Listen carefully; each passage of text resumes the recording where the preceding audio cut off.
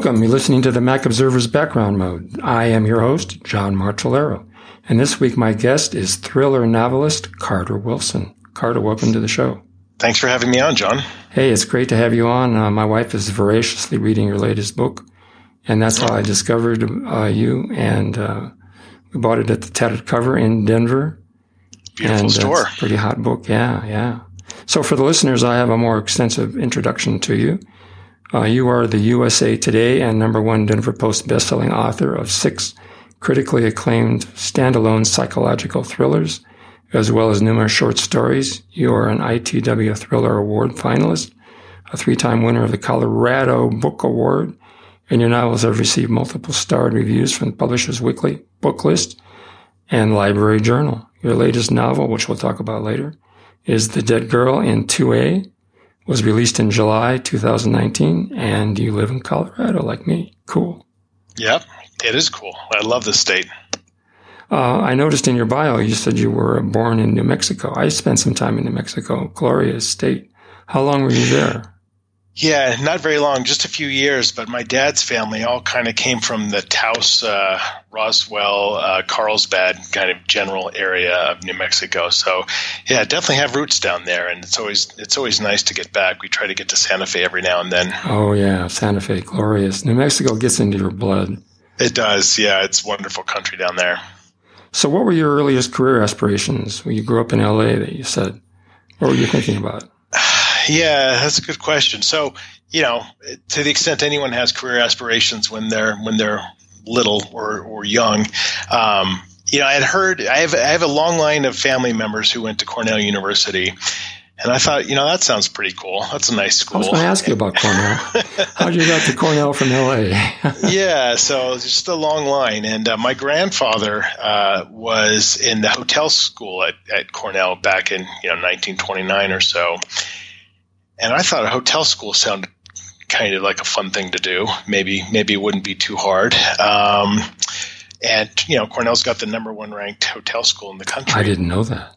Yeah, it's so my career. So I started working in hotels in high school to try to have a better chance at getting in. And what'd you do?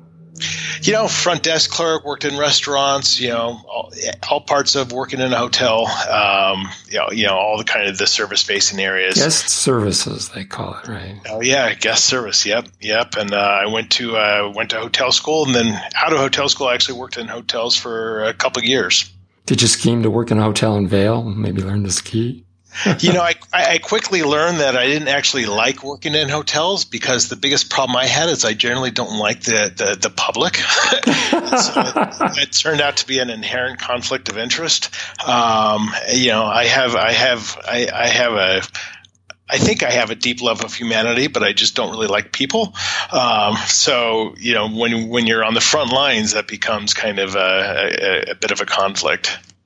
So did you continue that hotel stuff when you were in Pittsburgh and San Francisco and Miami?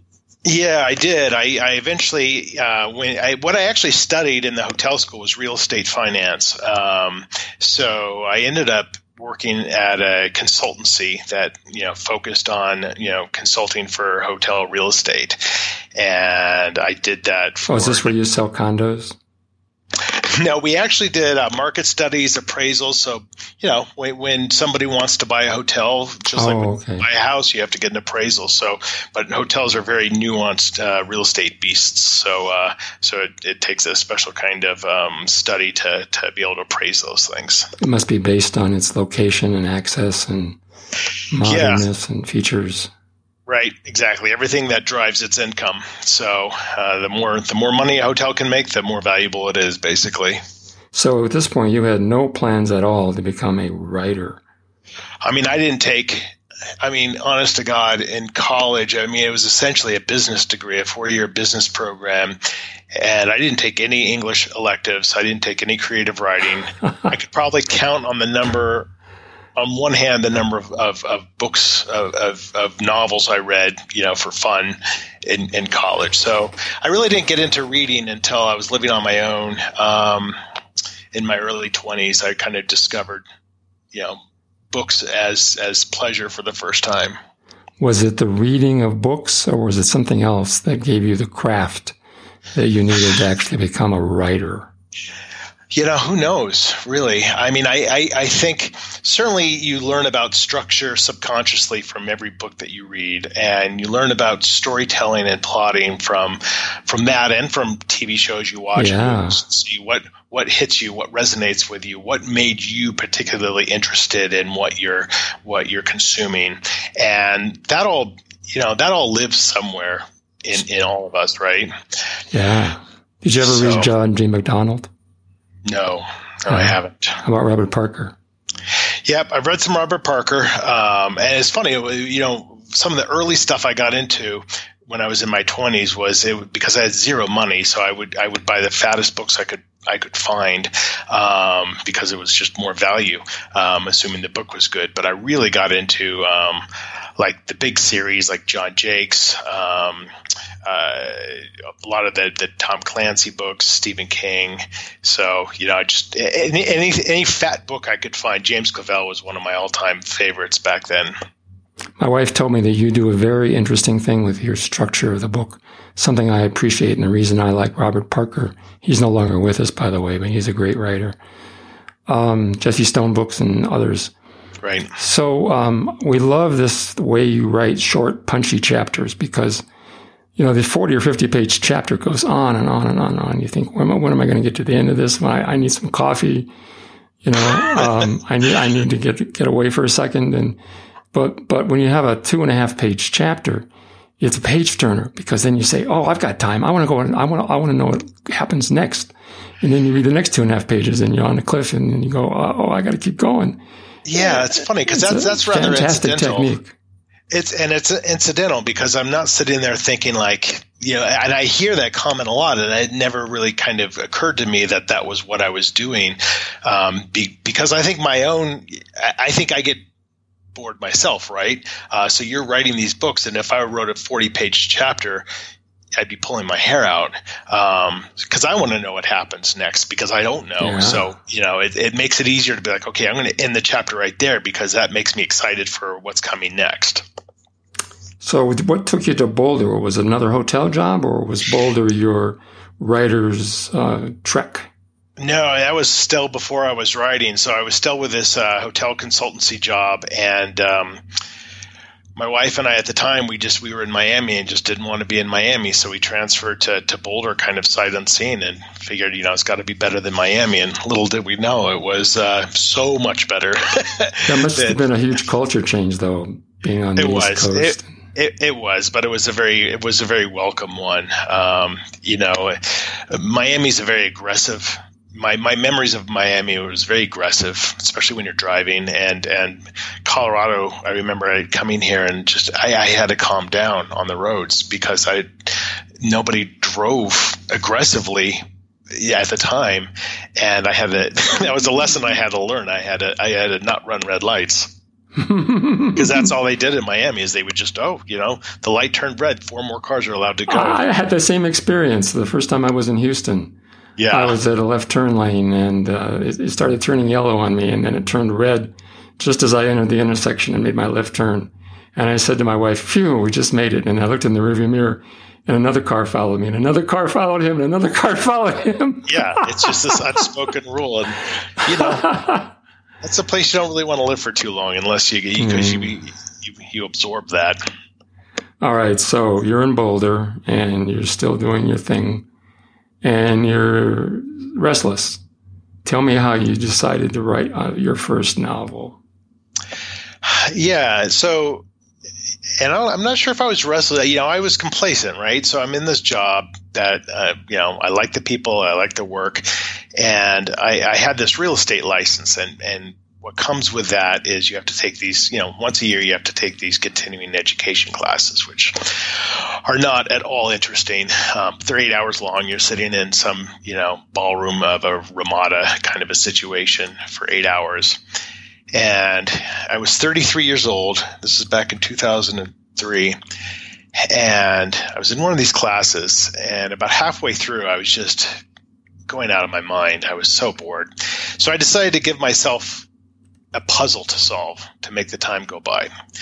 And so I wrote the following question on a piece of paper. I wrote, okay, 3 people are murdered at the exact same time in the exact same fashion in different parts of the world. What's the connection? I don't know why that came to my head, but that's what came to my head. And so I decided I'd spend the rest of the class trying to figure out what the answers to that question. And I couldn't figure it out. And I got home and I kept gnawing at me. I'm like, what's the story that answers this question? I just started writing with no experience in writing. I was just trying to answer the question because it was bugging me. And 90 days later, I had a 400-page manuscript, and I kind of sat back and just went, what the hell just happened? You didn't take any classes or reading the books about how to structure a novel or how to write dialogue or anything like that? Nope.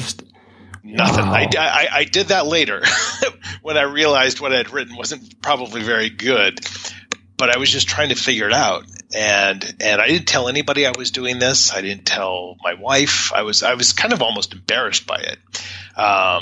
And, you know, I didn't want to be the guy who started telling everyone he was writing a novel and then never finished it. And so I was very cagey about it. And then I had this finished manuscript, and then I didn't know what to do with it. But what do you do with a novel? So I had to learn the industry from scratch. You know, what do I do with a novel? You find an agent, and so on and so forth. So, but I was lucky to land an agent with that first novel, but it never sold. I want to ask you more about your novels and your early writing career, but first, we need to take a short commercial break. Folks, we'll be right back. I'm chatting with thriller novelist Carter Wilson. Stay with us. Hello there, all you fabulous Background Mode listeners. I'm Kelly Guimont with the Mac Observer, and I just want to say a few words about how you can support all the things we do. If you're thinking about buying something from Apple, Amazon, or Mac Mall, just go to the Mac Observer's homepage where we have a section called Support TMO. Or you can just enter macobserver.com/Apple Store, all one word, and that will take you to our special page for Apple and our other affiliates. If you make a purchase from one of our partners this way, the Mac Observer receives a small compensation for sending business their direction. Pretty cool, right? And you don't pay a penny more. This small fee from our affiliates helps us continue to bring you TMO's daily news, reviews, tips, how-tos, and podcasts like this one. So the next time you're thinking about an online purchase, come to TMO's homepage and support the Mac Observer. Thanks. Back to you, John. We're back. I'm chatting with thriller novelist Carter Wilson. So I'm fascinated by this process because I know a few people who've tried to get a novel published. Some people say that your first novel is get it out of your system. It's not marketable. Get it off your chest and then write the real novel and get it published. How did you feel after you had trouble finding a publisher for the first novel? Did you establish a relationship and get an agent and then just kind of rework the situation? Yeah, exactly. That's exactly it. I mean, how I felt about it is I figured like, well, yeah, of course nobody wants my novel because I don't know what I'm doing. So I existed in a place of I don't know, fear almost. So I was very fortunate to get an agent with my first novel, but that took probably 75 rejections before I landed her. And then she shopped that novel, and as it was getting rejected, I started to panic because I realized like this is the only thing I have that I've ever written. So, you know, if they reject this novel, my agent's probably going to dump me, right? Because I don't have anything else. So I furiously wrote a second novel. Did your agent say something like, you know, this is good, but no cigar, and if you just kind of do something else a little different, it can hit the market better? A little bit. The agent will give you advice on your specific manuscript, and then when you start sending them out to publishers, you only do it one or two at a time. And if they start coming back with similar things that they didn't like about it, then you can kind of go back and maybe try to patch that. But, you know, novels don't sell to publishers for a variety of reasons. Quality is just one of them. It might not be the right space for that publisher. It might be not the right time for that publisher. So there's really no, if you do this, you'll hit it. That's what everybody chases. To me, I would think of, ideas for stories and just chase that, whether it was marketable or not. So I got into this mode where I would, as one novel was being rejected, which takes about a year, I would be writing another one. And so we got into this kind of comfort level of like, oh, okay, every year I have something new. And what's amazing is if you listen to rejection, there's so much you can learn. And these editors who were rejecting me were reading the entire books and really writing like lengthy paragraphs about why they didn't like it. And after 3 novels worth of rejections, I had so many rejections that I really had a lot of good advice. And I put a lot of that into my 4th novel, which was the first one that finally sold. Once you become an established author and get a name for yourself, sometimes you can circle back and on the strength of your name, get the earlier works published. Have you tried that? Yeah, that's true. It's not always something you would advise because there's reasons why those first novels didn't sell. Yeah. And people say he's gone off the deep end. Yeah.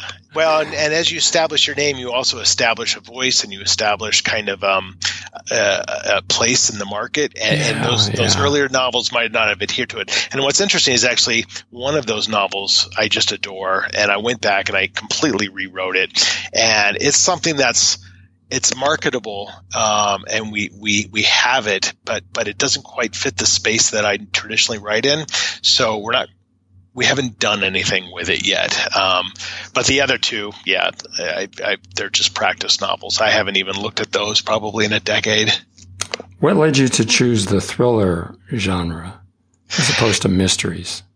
Yeah, I mean, that's certainly nothing that I did intentionally because again, I was coming from a place of not knowing anything at all about the publishing industry. I mean, it was all completely new to me, and I just wrote what I thought was interesting to me. And then, it was the publisher who said, "Oh, this is a thriller." I'm like, "Oh, okay. I didn't know that. What's a thriller?" And thrillers and mysteries and suspense. It's like music. The genres have very vague and ill-defined edges, right? And they all bleed over into one another. Probably what I write, it could be most accurately characterized as like domestic suspense. But some people say it's even got tinges of horror in some of my earlier stuff. So it's kind of whatever you want to label it as. So, how do you write your novels? Do you outline the chapters first and say, this is what I want to achieve in each chapter? I think I know the answer already, but I want to hear it from you. Yeah, I'm what's known as a pantser. I write from the seat of my pants. I don't outline. I think that would be a glorious thing to be able to do. It's just not something that suits me. And I think of too many things spur of the moment that an outline, anytime I've tried outlining, it just falls apart within, a few chapters, because I get excited about a new direction. So essentially what I do is I start with an idea for an opening chapter. So I think about things that if I were reading this book or if I saw this on a TV show and this is how it opened, I'd want to know a lot more about the story. Yeah. So I'll write this chapter and I won't know who these people are, why they're doing what they're doing, but it's just to me, I put them in a very intriguing situation. And it's funny, this is exactly how I started my writing career. I started with that question that I had to answer. So I write this opening scene and I spend the rest of the book trying to solve what that scene is about. And usually about halfway to 75% of the way through, it'll kind of hit me. I'm like, oh, okay, this is what this book is about. And this maybe is where it's going. But usually not much before that. Do you ever find that you get into continuity problems where in chapter 22, you take the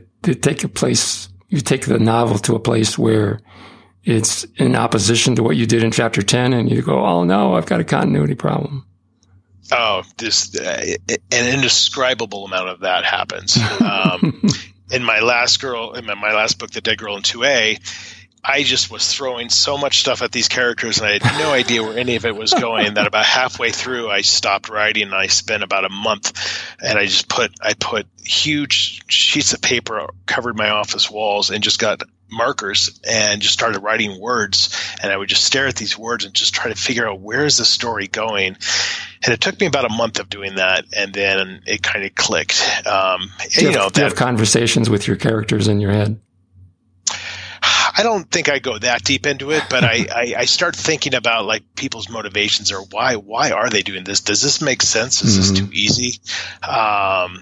And that's some of the best part of writing is that problem solving. That's what's exciting to me is when things just kind of, you figure something out.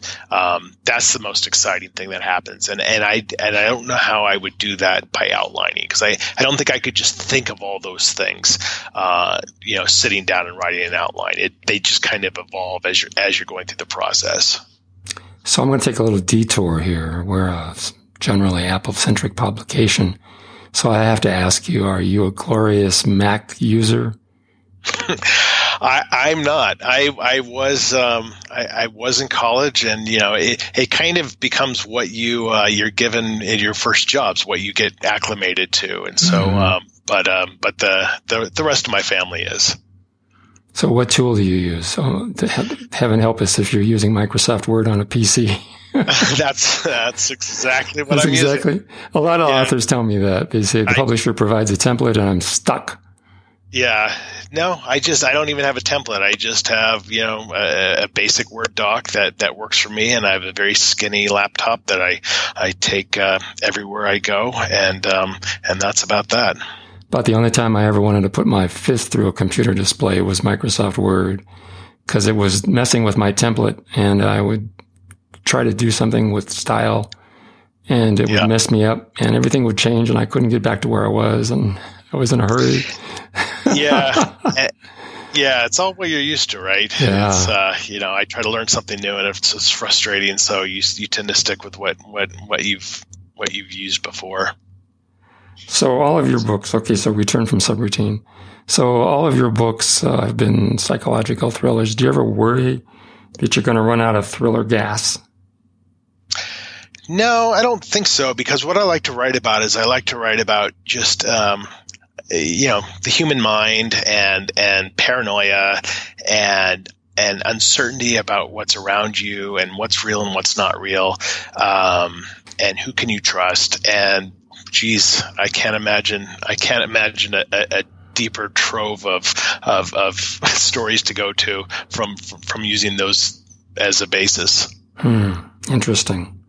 So your readers are not complaining that you're repeating things?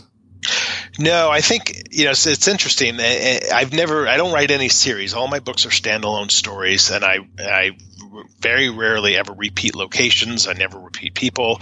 There might be a little bit of a crossover or reference of one story to another just because that's fun for me.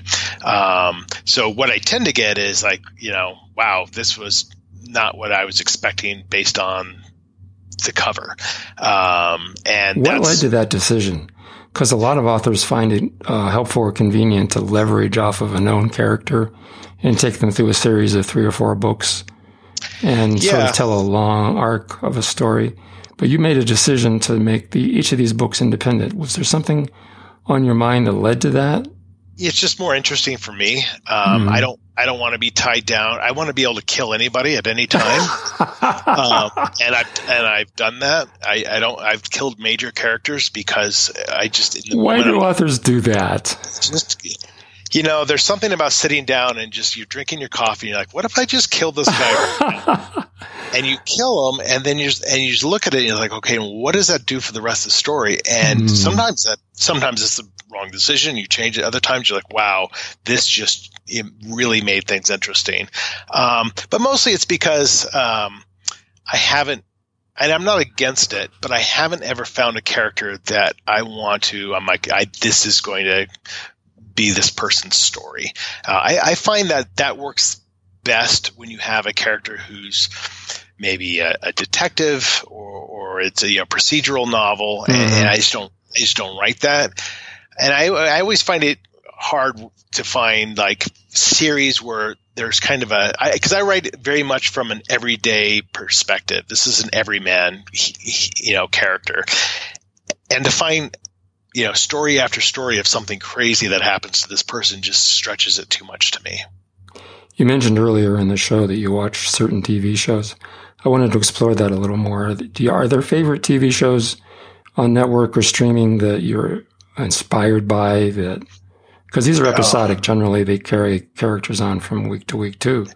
Yeah. Oh, for sure. I mean, and different shows give you different insights, right? So I just rewatched and finished it last night, season 1 of Fargo, which is probably one of the best limited series that I've ever seen in terms of the writing, the character development, the situations that they put their characters in and uniquely solve outs for them.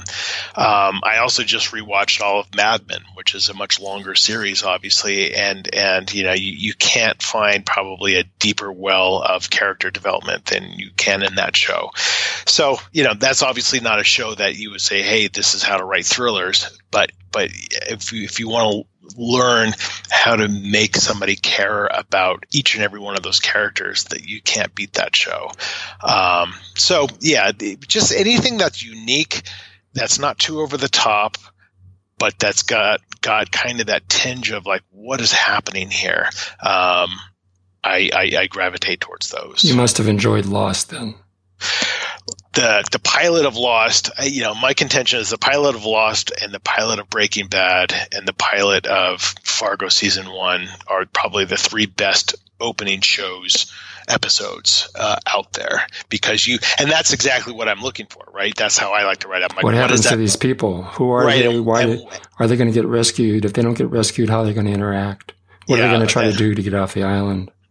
Yeah, Lost was tremendous, and it's actually interesting. In my latest book, Dead Girl in 2A, I set a portion of the book at the Maroon Bells in the Colorado Rockies, and that the mysticism with which I tried to attach to the Maroon Bells was kind of a tribute to the island of Lost. That was when I was writing, I'm like, this is Lost, but in the mountains is kind of how I wanted I wanted these mountains to have some kind of life to them, some kind of, magic that was a little bit beyond just, being just a beautiful location. Well, you brought up my next subject. That's your latest book, The Dead Girl in 2A, which is set in Colorado, specifically Denver. I think that's the first time you've done that. Yeah, I had one of my books, The Boy in the Woods, had some scenes in Denver, but I typically don't like to write about places I know well because I find that to be easy. So I like to just discover new places and learn about them. Interesting, because the advice I've seen, and I'm not a published writer like you are, but I've seen advice that says write what you know. So I'm curious about your approach. Yeah, well, if I wrote what I knew, then I'd probably be in prison. But yeah, I think I write what I know a little bit, but I typically don't like to do that. And in fact, that's one of the reasons I've shifted a lot to writing from a female point of view, because it's interesting to me. It's interesting to explore that territory and try to get into, for me, new worlds, because that's more of a challenge. And it's just more fun to write from that perspective. So one book I set in Manchester, New Hampshire, almost kind of at random. And so I went out there. I'm like, let me spend a few days in Manchester. Let me explore it. And that's exciting for me. It's like, this is this world I'm going to be talking about, rather than, I know Denver. But it was in this book, I really wanted the Maroon Bells to be a place that a substantive part of the book takes place. So it needed to be in Denver. So tell us about The Dead Girl in 2A. Give us a sort of a synopsis without any spoilers. Sure. It's your latest novel. It's on everybody's mind. It's, coming from that perspective of, hey, what's this opening scene that would interest me? I thought of, what if, a man and a woman sat next to each other on a plane, and not only did they each independently have a sense that they knew one another, but they had a sense that they knew one another almost viscerally, like even by smell. What would that conversation take place? What would it look like over the next few hours? So I had these characters coming from Boston to Denver, trying to explore what they had in common. And all they could figure out was that neither of them could remember their childhood before the age of 10, and they were also starting to lose more memories. And as the plane is approaching to Denver, the woman confesses to the man that she's going up to the Colorado Mountains to kill herself. And then she disappears into the airport. So the story is what happens after they get off that plane. The story is about the effects of losing your memory too and worrying about who you are. Very much so. Yeah. I write a lot about memory. My father passed from early onset Alzheimer's, 10 years ago, actually. And while there's a kind of a loose thread of memory in most of my books, this was a book that I'm like, I really want to just write face on about memory, because the concept of memory to me is fascinating, because it can be beautiful, it can be horrifying. And I like that duality. And I like the idea that you can run from everything except for your own mind. So I really wanted to have, memory be a central part to this book. I'm going to throw you a curvy question here. Have you gotten any pushback on the use of the word girl in the title when it's really a young woman? I haven't. The original title that I had the book as was called The Orphan List. How boring. But publishers have opinions about that, and they're the ones who sell the books and they know what they're doing. And, that I think had too much of a historical connotation to it. And so my editor came up with a title, and, I brought that up with her. I'm like, well, she's not really a girl. She's a grown woman. But, in the marketplace, I think it was the right decision to go with. So I defer to those who know much better than me on those kind of subjects. Is this your number one selling book now? It's probably too early to tell but this one and the prior one, Mr. Tinder's Girl, are probably my two most popular titles. Okay. So what's next? So we have, I've written something new that we have with the publisher right now. So we are going to talk to them about that. And I'm actually working on something new that's actually related to the book that's with my publisher, in terms of it's the same location, not the same characters, but it's the first time I've ever kind of kept the same location, and it's a fictional town in New Hampshire. So that's kind of been fun for me. So we're coming to the end of the show. We're running out of time, and I want to ask another curvy question here, and maybe not so much. You live in Colorado. Are you a skier or a writer? Talk about mysticism and glory of the mountains. Yeah, I used to be a skier, and then you know what, John, you have kids, and then they don't want to go skiing, and then you try to take them up there, and they're complaining, and it's expensive. you quickly fall out of the ability to ski. But I actually really enjoy going to the mountains in the summertime, and the only exception is I go up to Estes Park once a year in the dead of winter and stay at the Stanley Hotel. And do a writing trip. Yeah, I always stay in one of the haunted rooms. They have about 8 rooms that are designated haunted rooms, and that's my annual pilgrimage to the mountains in the winter. Have you been to Bear Lake? Yeah, Bear Lake is beautiful. Yeah, it's a beautiful walk around the lake. It's about a mile. Yeah. Yep, that's really nice. Cool. Well, we are out of time. So I want to thank you. It's been great. Yeah, thank you, John. No, it has been fantastic. I really appreciate you having me on the show. Thanks for sharing your career arc and telling us the glorious story about how you kind of backed into writing. And you must be very, very gifted, more gifted than the rest of us, because I don't know anybody else who could start from scratch like you did and get published. So congratulations. Well, thank you. Like everything else, is practice and perseverance rather than more so than talent, I would say. Well, you have a lot of talent, that's for sure. All right. Thank you. So tell the listeners how they can contact you if they wish. Sure. If you just go to my website, carterwilson.com, there's a contact form to email me, or you can just find me on Instagram at Carter Wilson Author. Great. You've been listening to Carter Wilson and John Martellera talking about his latest book, The Dead Girl in 2A.